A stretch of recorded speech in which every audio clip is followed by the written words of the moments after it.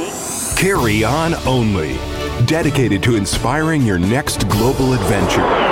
With award-winning photographer, creative director, and travel expert, Jill Pater. Jill has worked in over 100 countries, has published 21 books on architecture, design, travel, and gastronomy. Now, here's Jill and her co-host, Lisa Polacek. Today, Jill is going to take us to Israel. Jill, how did Israel end up on your travel schedule? Well, Israel had been on my list for a very long time. It's really, if it's not in your top 10, I think it should definitely be on your list of places to go. It really offers so much in terms of food, architecture. You know, it's the birthplace of 3 major world religions. And even if you're not religious, the political history of that, the buildings, the architects, the remains of that are pretty profound to see. And it's also Tel Aviv is also one of the Middle Eastern food capitals of the world. So you can't go wrong. Seems like there's good food every destination Yes. you choose. Is that a criterion? That is not a coincidence. Yes. Very good. Thank you for the honesty. What kinds of things did you explore when you went to Israel? What were the things you knew you had to check out? So I'm very passionate about architecture. Most of my books and most of my work is based around architecture. So the Bauhaus movement in Tel Aviv was kind of first and foremost on the list. During World War II, a lot of the Bauhaus architecture group, was split up and shut down. And so a lot of that top talent moved to Tel Aviv. So you see walking down the streets, beautiful Bauhaus buildings, apartments, and kind of just randomly on the streets. Along with major buildings. So architecture was a key point, as was the food scene in Tel Aviv. You have Israel's kind of the California of the Middle East. So you have multiple growing seasons. You have amazing fresh produce and really some of the top food in the region. There's a pretty big difference. Going from Tel Aviv is a very modern and moderate city. Going from Tel Aviv to Jerusalem is pretty night and day. Jerusalem is very conservative. Again, the birthplace of the 3 largest religions, all of whom disciples are now descending upon it for, touring the old city in Jerusalem. So it's a really fascinating place to visit in a historic sense. And again, you don't have to be a person of a religious background to enjoy or appreciate that, but very, very different. You also have, being in the middle of the Middle East, you also Israel is surrounded by the Dead, the Med, and the Red. So it's surrounded by 3 beautiful seas. So you have amazing beaches. Really just, it offers so much in a very compact place, and a place that's very easy to travel around. The architecture, the food, and the religious iconography sounds like this is a very photogenic destination. It is. What kinds it absolutely of things, what kinds of projects did you pursue as a result of this visit? On this trip, this was part of, in the travel memoir Carry On Only, which is what this podcast is based on, Israel was a part of an around-the-world trip that I did. And so for that particular trip, I was taking lots of photos, but it wasn't specifically for a book. I mean, those images have landed in a couple of different books, like Carry On Only, which has, along with the travel diaries, it has the images. But this was really about kind of exploring places that I hadn't been, that were on the list, that I wanted to, more than necessarily pull a book out of or do a specific work project, I just wanted to see an experience. And Israel has also been on a place that we've seen, on the news so much politically as well. And I wanted to see it for my own eyes. I wanted to see what that was about. And I also made it into the Palestinian territories, which was a very interesting experience. And, had the opportunity to see what walls do to separate places, and just that disparity, those negotiations and those kind of inward fights that have been going on a long time. Have you been able to have more intelligent conversations with people here at home because of this trip? Absolutely.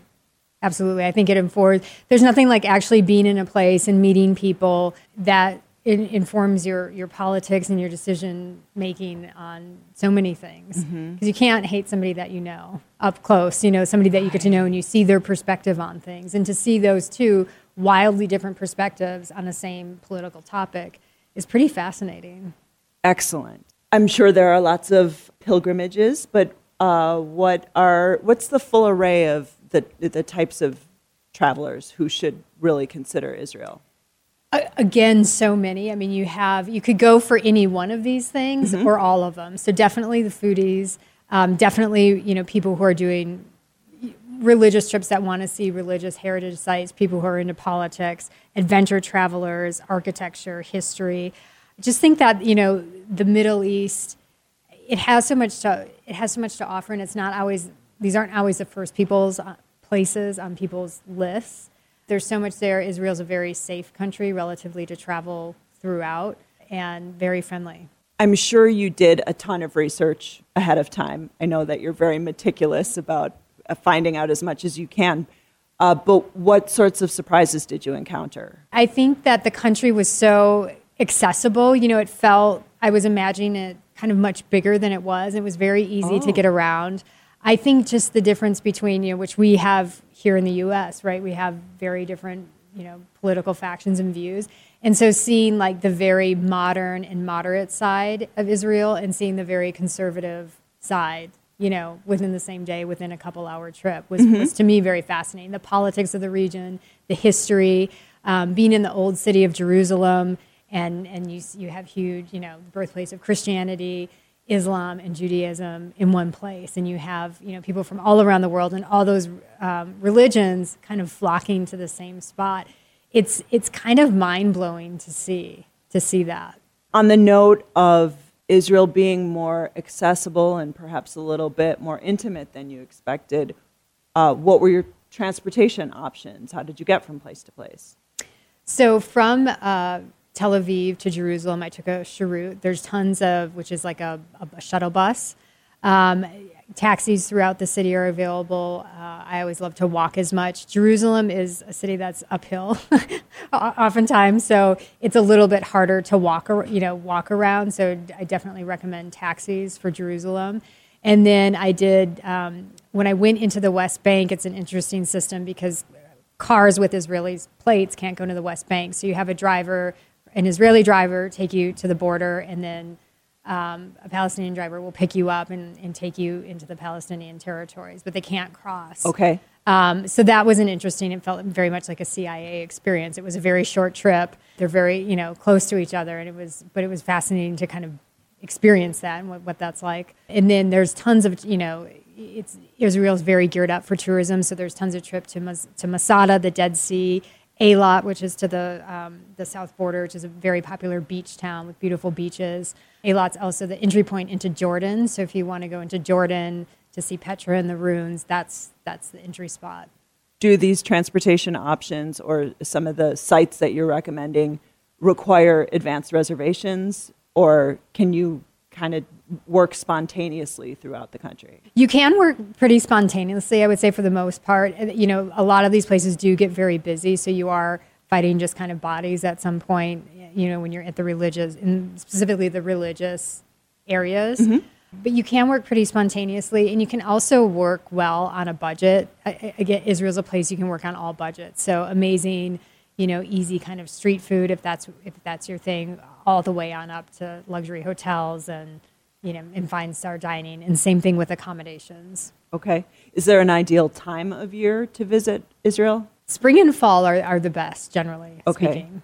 Okay. And you said that there are a couple different price points or budget options. Can you tell us what budget-minded travel would look like and what an extravagant travel would look like? I sure can. So budget-minded, again, it's a lot of it's finding your international air ticket is usually the most expensive. So if for a budget person, you can go through airfare brokers like airtrex.com or momundo.com, and they'll find you tickets from wherever your city of origin is. If you're going, whole hog on this, you can obviously just book a first-class ticket into Tel Aviv or into Jerusalem. In terms of accommodation, there's lots of, Airbnb type options.